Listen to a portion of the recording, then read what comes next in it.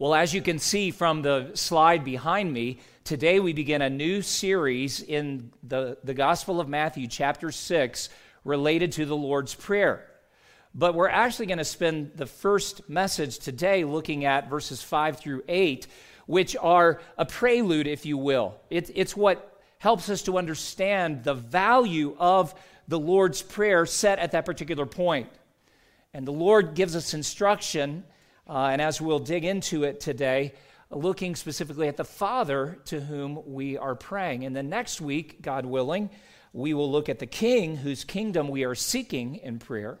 Week number 3, we're going to spend time looking at that petition that believers have used through the centuries. Give us this day our daily bread. But we're also going to jump ahead in the chapter to verses 16, 17, and 18 and take a brief look at fasting.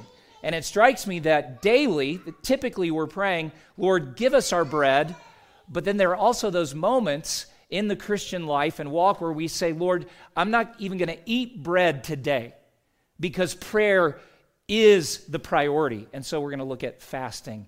And then the fourth message, God willing, we'll look at the last portion of the Lord's Prayer and seeing God as the merciful one who forgives our sins and delivers us from evil.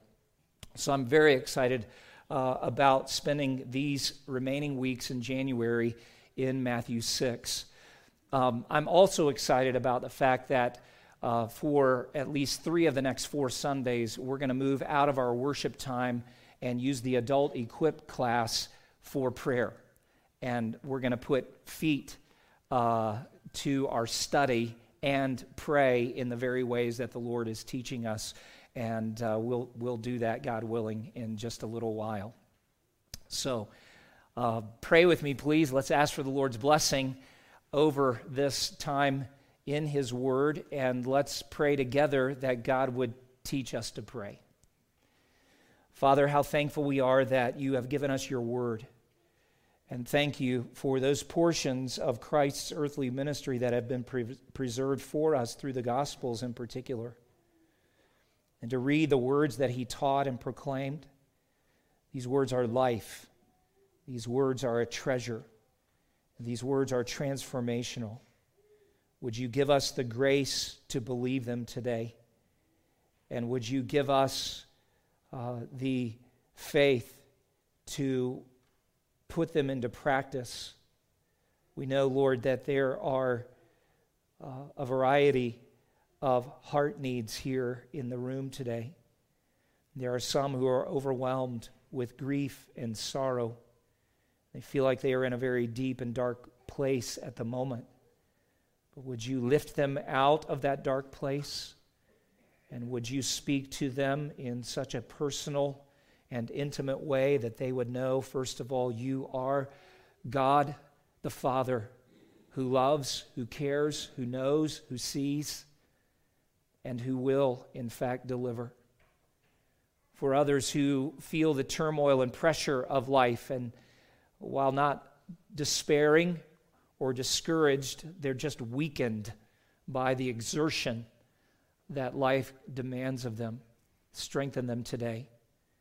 Renew their vision of God as their Father. Renew their hope. Renew their motivation, so that they would be able to return to this busy and challenging season of life. Fill them up, Lord, that they might know Your strength powerfully at work in them. For others, Lord, who have such heavy burdens on their hearts for family or friends who are away from You, some continue to cry out day and night even for the salvation of a dear loved one, for the rescue of a child. Oh, how I pray that You would hear those prayers even today and remind them that You know the specifics of that need that they are crying over, even before they uttered the first word. Father, we need You. This community needs You. The recent reports of suicides are devastating to us, and there are some here who've been touched by those in very personal ways, perhaps a neighbor or a coworker or an acquaintance. Lord, it just devastates our souls to see those who are created in the image of God as we are, reach a point of such despair that they believe the very best solution is the end and destruction of life itself. Oh, Lord God, our community needs to be rescued from this darkness. We need to be delivered from the evil one who stands behind these devastating moments. And I pray on this day that you would cause your gospel message to spread throughout this valley, wherever it is preached publicly and shared privately.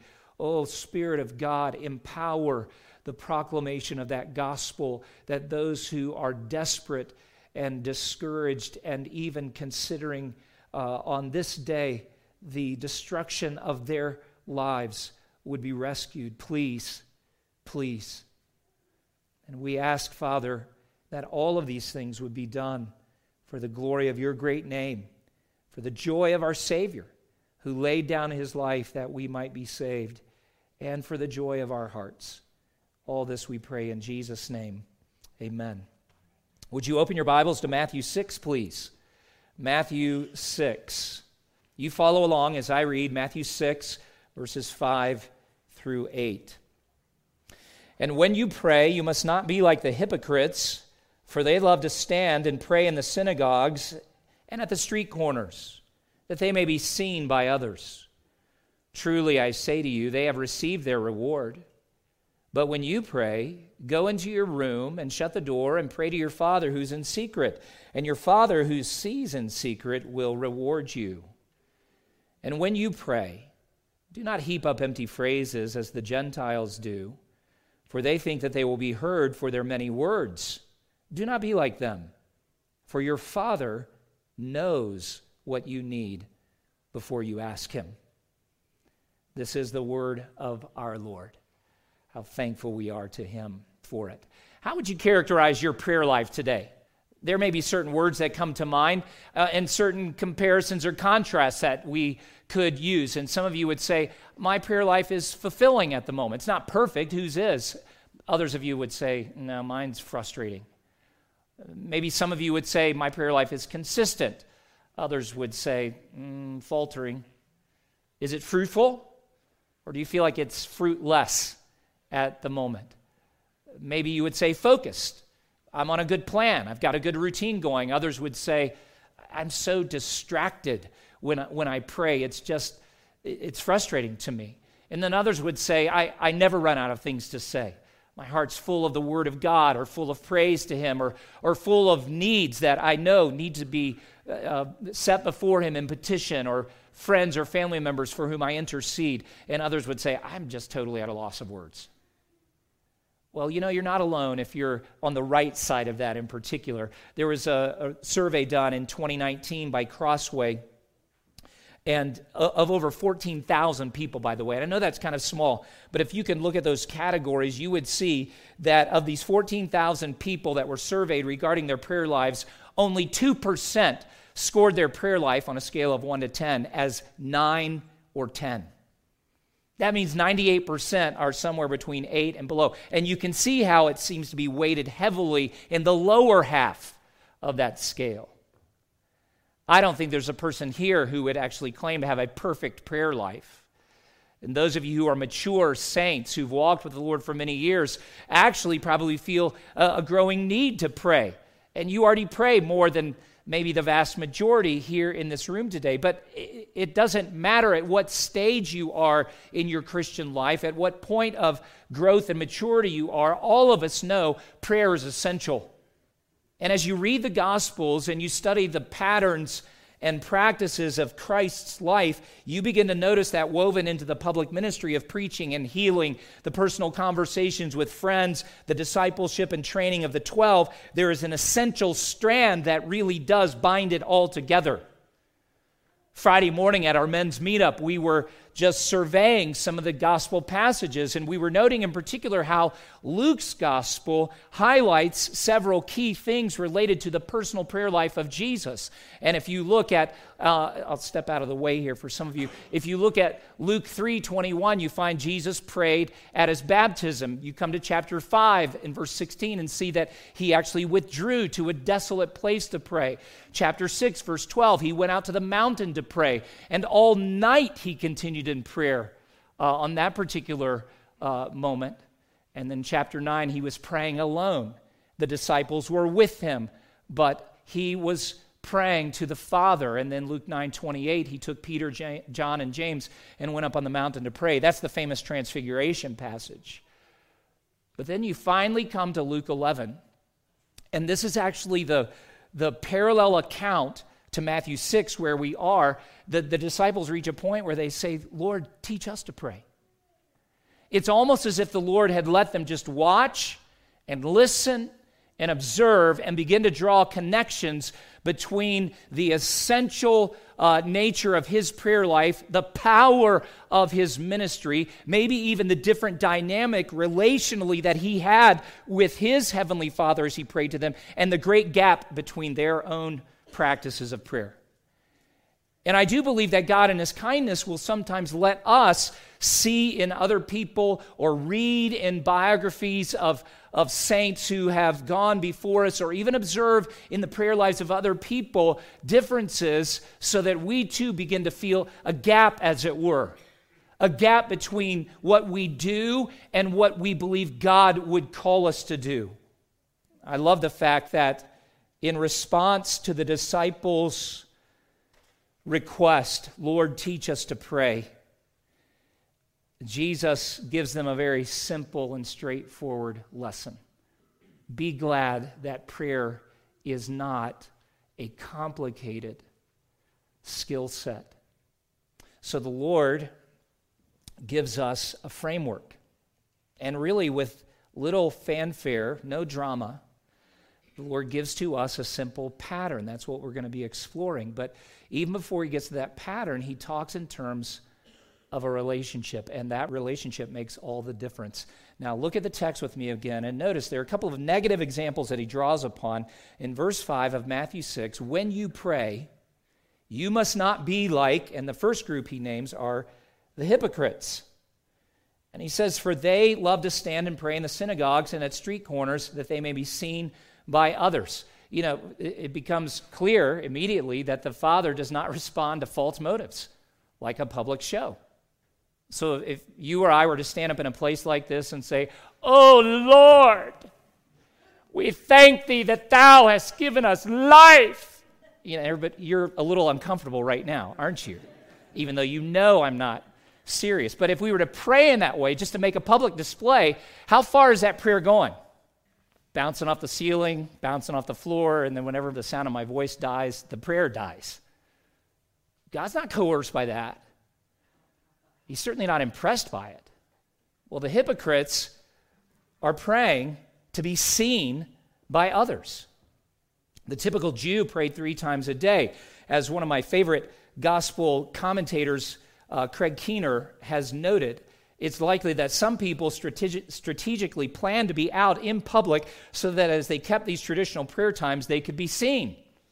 Nobody here would ever order their day to be in a strategic location, to be seen for their spirituality and piety, would you? No. Maybe. There's a little bit of hypocrite in all of us. In John 5:44 and then even John 12, verse 43, Jesus called out the Pharisees in particular. One of their great weaknesses was that they loved men's praise more than God's praise. That's what's taking place in a hypocrite's heart. They seem very religious, but they're praying to be seen by others. Isn't that sad? The real priority in prayer is be seen by God.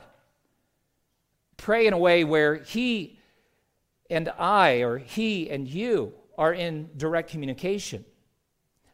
For just a moment, though, think about what's taking place, because this is something all of us struggle with. What is it hypocrites are really looking for at the end of the day? Well, they need the justification of other people.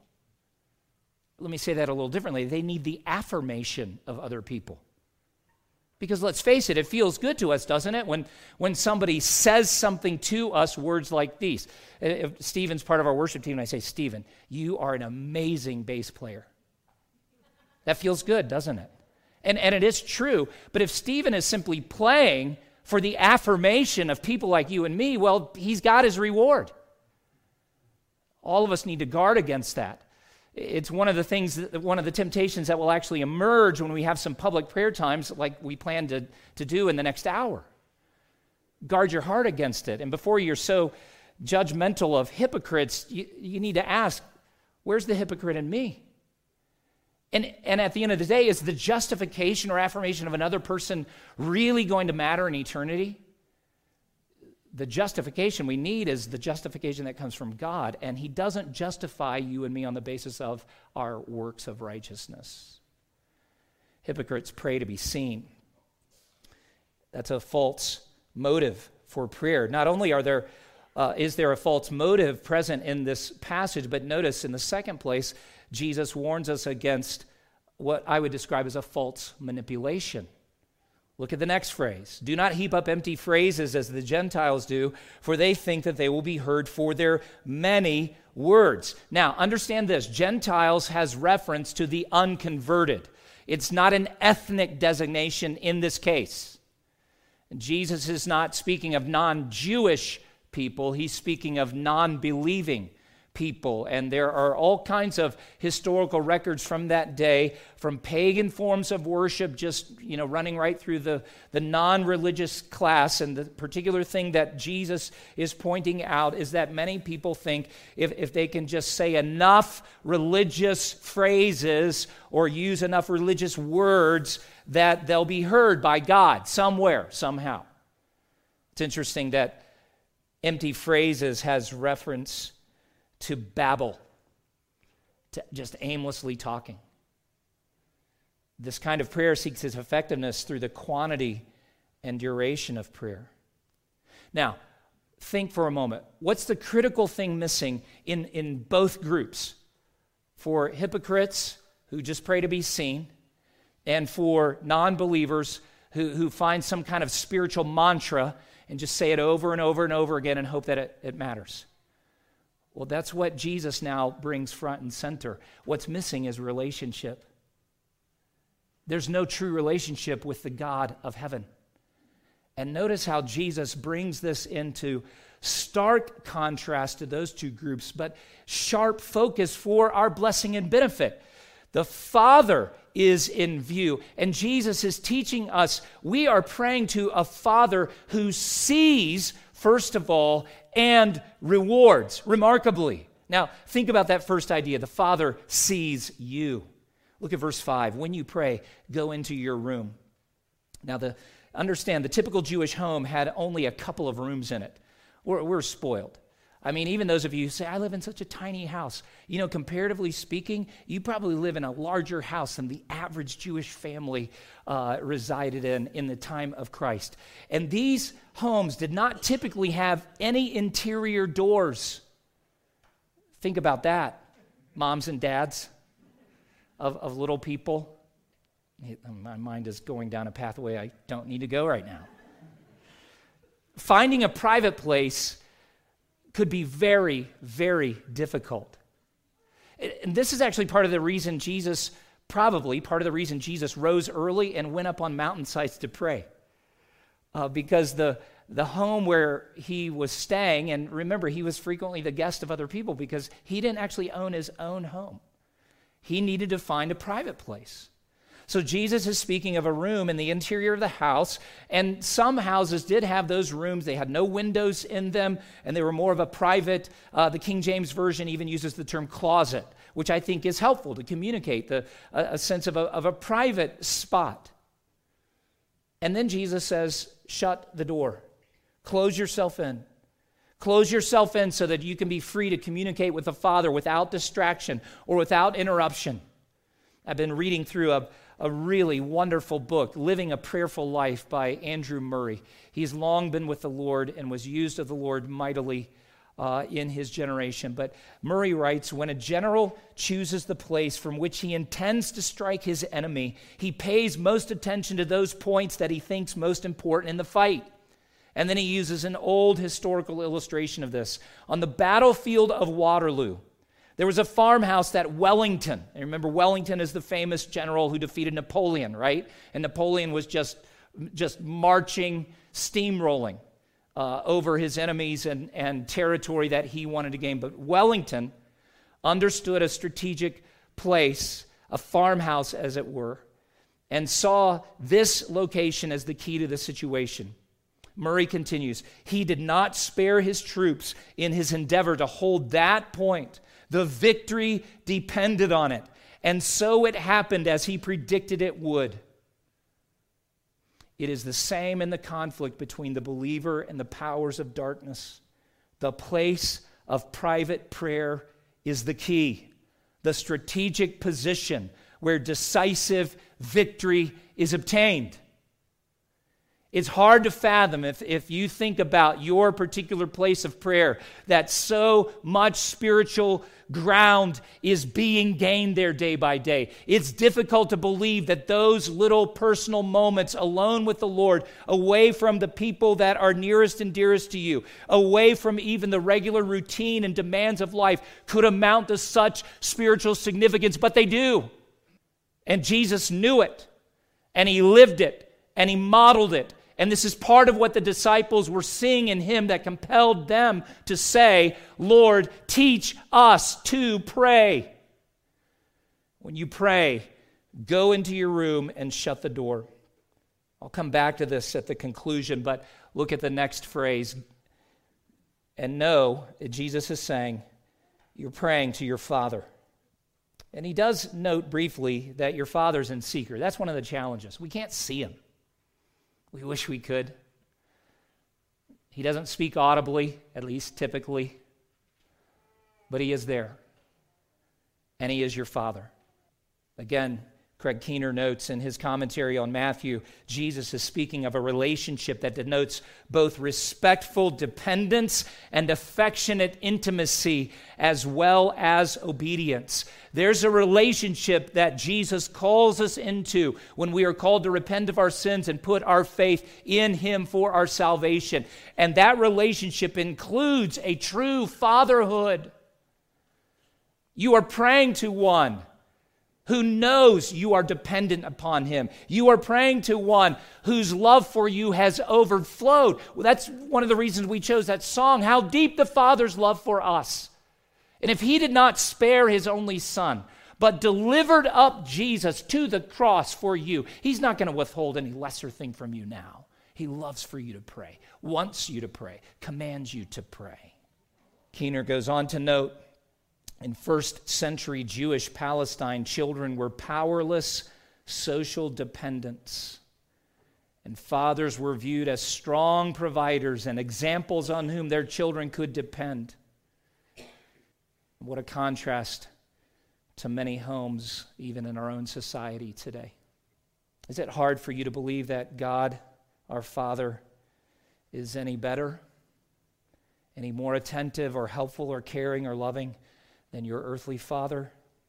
As we have gotten to know you as our church family in the 5.5 years we've been here now, the more stories I hear, the more my heart breaks for how many of you grew up in homes where your father either was absent or just wicked. That's a terrible burden to bear. And I know from talking to several of you that it actually can be a stumbling block with passages just like this. You want to believe that God is a father, but the earthly experience and example that you've had to this point really makes it difficult for you to say, this is a good thing. Oh, my dear friend, your Father who is in heaven is not at all like your earthly father. We read at the outset of the service Romans 8:15, but listen to these words again. You did not receive the spirit of slavery to fall back into fear, but you have received the spirit of adoption as sons, by whom we cry, Abba. There is no more personal or intimate term that God reveals himself than by Abba. It is the cry of infants and little ones who have yet to form the skills necessary to enunciate words and employ proper names or titles. It's the cry of little children who recognize two things. First, their inability to do for themselves what needs to be done. And number two, the ability of the Father to do all that needs to be done. Abba. It's the cry of the children of God in particular, who in a parallel way, a spiritual parallel, would say, I haven't yet formed the skills or found the strength or wisdom or endurance that is necessary to live out these days of strain and struggle. And your Father knows that. And that's why he says, pray to me. And as you do, although there are many other names and titles you might employ, please come to me, crying, Abba. That can be one of the sweetest expressions of our faith and our humility. Recognizing our deficiency, recognizing our lack, recognizing our absolute dependency upon him. There is no greater privilege in the Christian life than that of calling the Most High God, the maker of heaven and earth, the creator that we spent some time looking at through the lens of Genesis 1, 2, and 3 before Christmas. No greater privilege than calling him Father. There in the privacy and quiet of that inner sanctuary, we enter the presence of this invisible God who is our Father. And as we do, everything about us, everything that lies hidden in our hearts, even things we can't fully understand or find words to express to the people around us, even people that we love and trust and wish we could, things that are unknown to the world, are visible to him. Look at what Jesus says. Your Father who is in secret sees in secret. There's nothing about you that is not hidden to him on this day. For some of you, that would be terrifying, but for those of you who've known the power of his forgiveness and of his welcome, that is marvelous to think that this Father to whom we pray knows everything about us. And look at what Jesus says. He will reward you.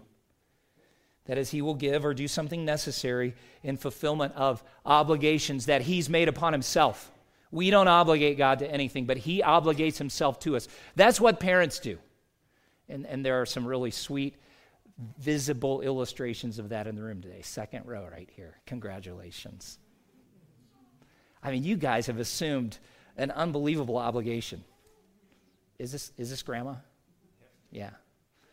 Aren't you happy it's their obligation now? And yeah. Others of you, which we'll say more at the end of the service, but on January 22nd, we're going to have another round of baby dedications, children dedications. We're on the backside of parenting, and I'm thankful for that in many ways. But what an obligation. But you know, your Heavenly Father who has obligated himself doesn't look at you as his child as an imposition. You're not an inconvenience. You're not an irritation. And even that same request you make over and over and over and over again never gets under his skin. This Father would never look at you and say, would you just stop already? I heard you the first time. That's how some of you think, though, because unfortunately you had an earthly father who treated you that way.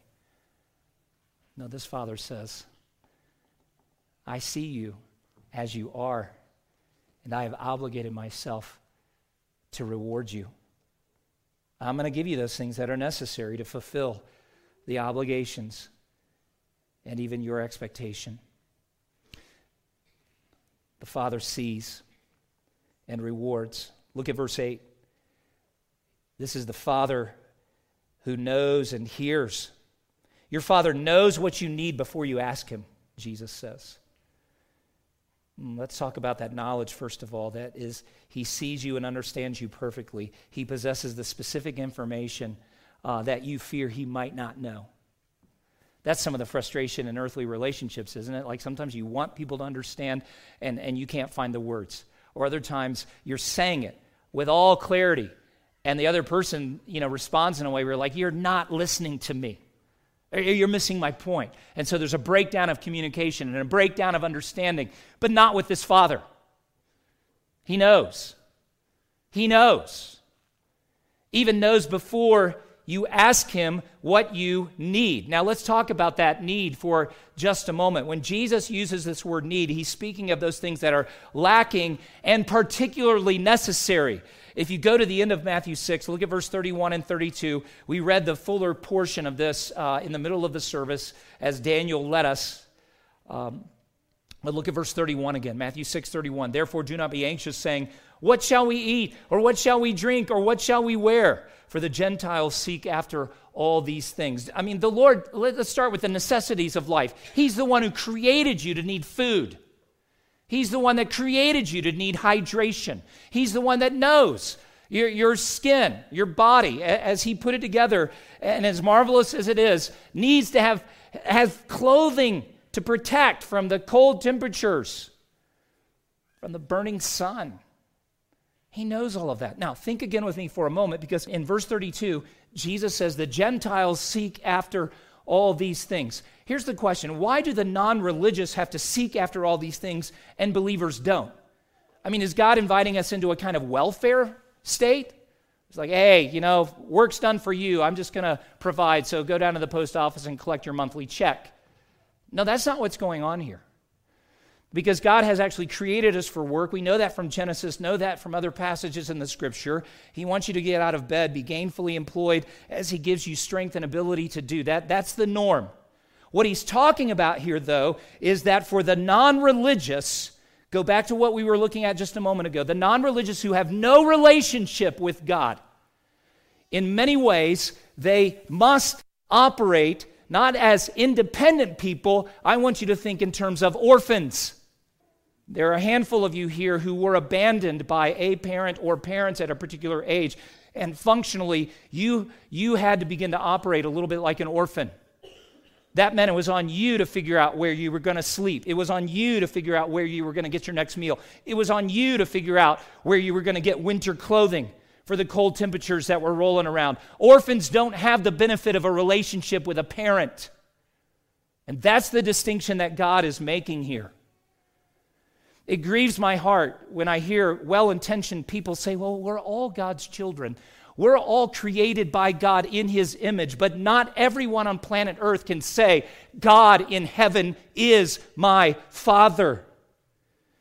And my friend, if you are here this morning never having entered into a relationship with the God who created you by faith in Jesus Christ, by faith in his death on the cross for you, by faith in his miraculous resurrection from the tomb, by faith in the gospel, then you are not actually God's child. And the pressure does rest on you. Does that begin to explain why you might be so exhausted in your spirit? So fearful when new economic reports come out or you look at your retirement accounts? Does that explain why you have difficulty sleeping? Because you know that even when you wake up in the morning, there's nobody there to buffer you from what life might be bringing to you. It's a horrible position to be in. And God in heaven does not want you to remain there. And that's why he invites you, even on this day, leave that spiritual orphanhood and come to him. Come to him. I've shared with you before, I'll just touch on it briefly and then move on, but functionally, there are many of us who still operate like spiritual orphans. And even our prayer lives, or the lack thereof, demonstrates it. Prayer actually is the sweet conversation between God's children and Dad. The car you drive is his. The house you live in or rent, it's his. The clothes on your back, it's your Father's. The food you put in your body, it came from him. It's all his. And I've shared this with you before. I try to practice this because my default mode is to think and operate like an orphan. So I got to fix the stuff that's broken in my life. No, our prayers even ought to reflect this sweet relationship and say, Father, what should I do with your car that's not running right now? Father, what do you want me to do with your property? Do we stay? Do we sell? Do we just rent one of your many, many properties? You're not an orphan. The devil wants you to think you are. Our adversary wants us to think that that we can't cry out to this Father, but Jesus comes back and says, your Father knows what you need before you ask him. Jesus goes on in Matthew 6:32 to say, or goes on to say, your heavenly Father knows that you need them all. Think about what that little phrase all includes. God knows that you need money for your child's field trip this week.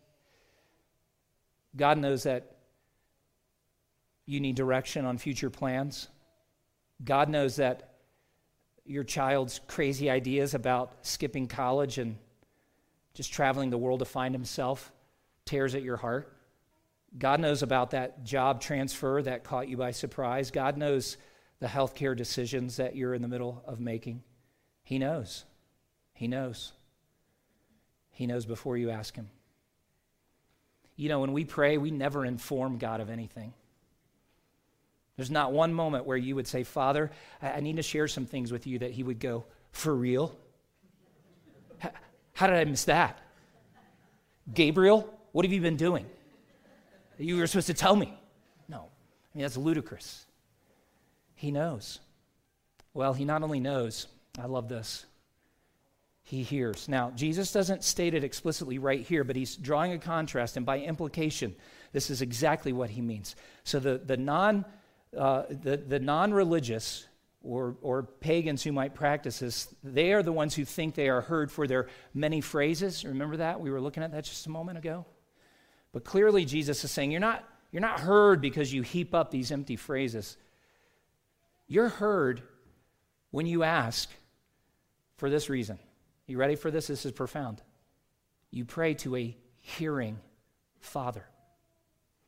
It's as simple as that. He hears. Hears with a view of understanding.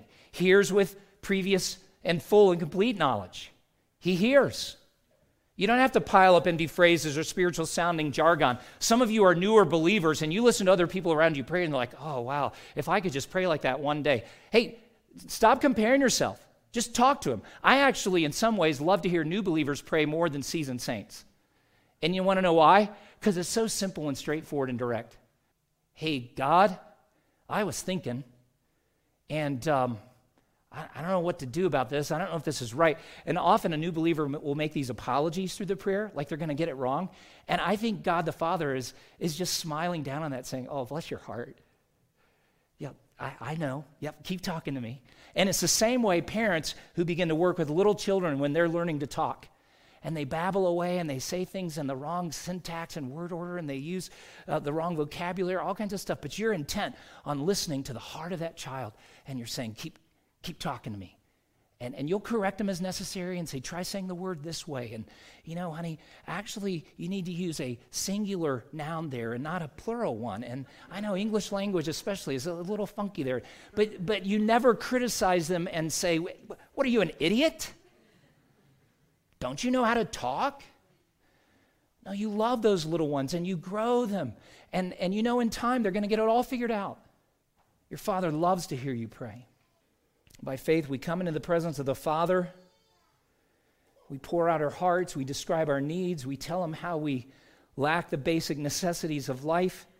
And all the while, he is drawing us nearer to his heart, taking us in his almighty arms, as it were, saying, child of mine, I know, I hear. Keep praying. You know, dear friend, he knows today that your heart is broken. He knows that you're fearful about the company layoffs that are coming. He knows you're worried about paying your bills. He knows you're distressed about finding a mate or your child's mate. He knows you're uncertain about that important choice that rests on you today. He knows. And the God we're praying to is a Father who knows and hears, who sees and rewards. Now, real quickly, how do we put this into practice personally? First of all, just determine to pray to your Father. Because Jesus says in this passage, when you pray, it's almost like he's just assuming you're going to do this.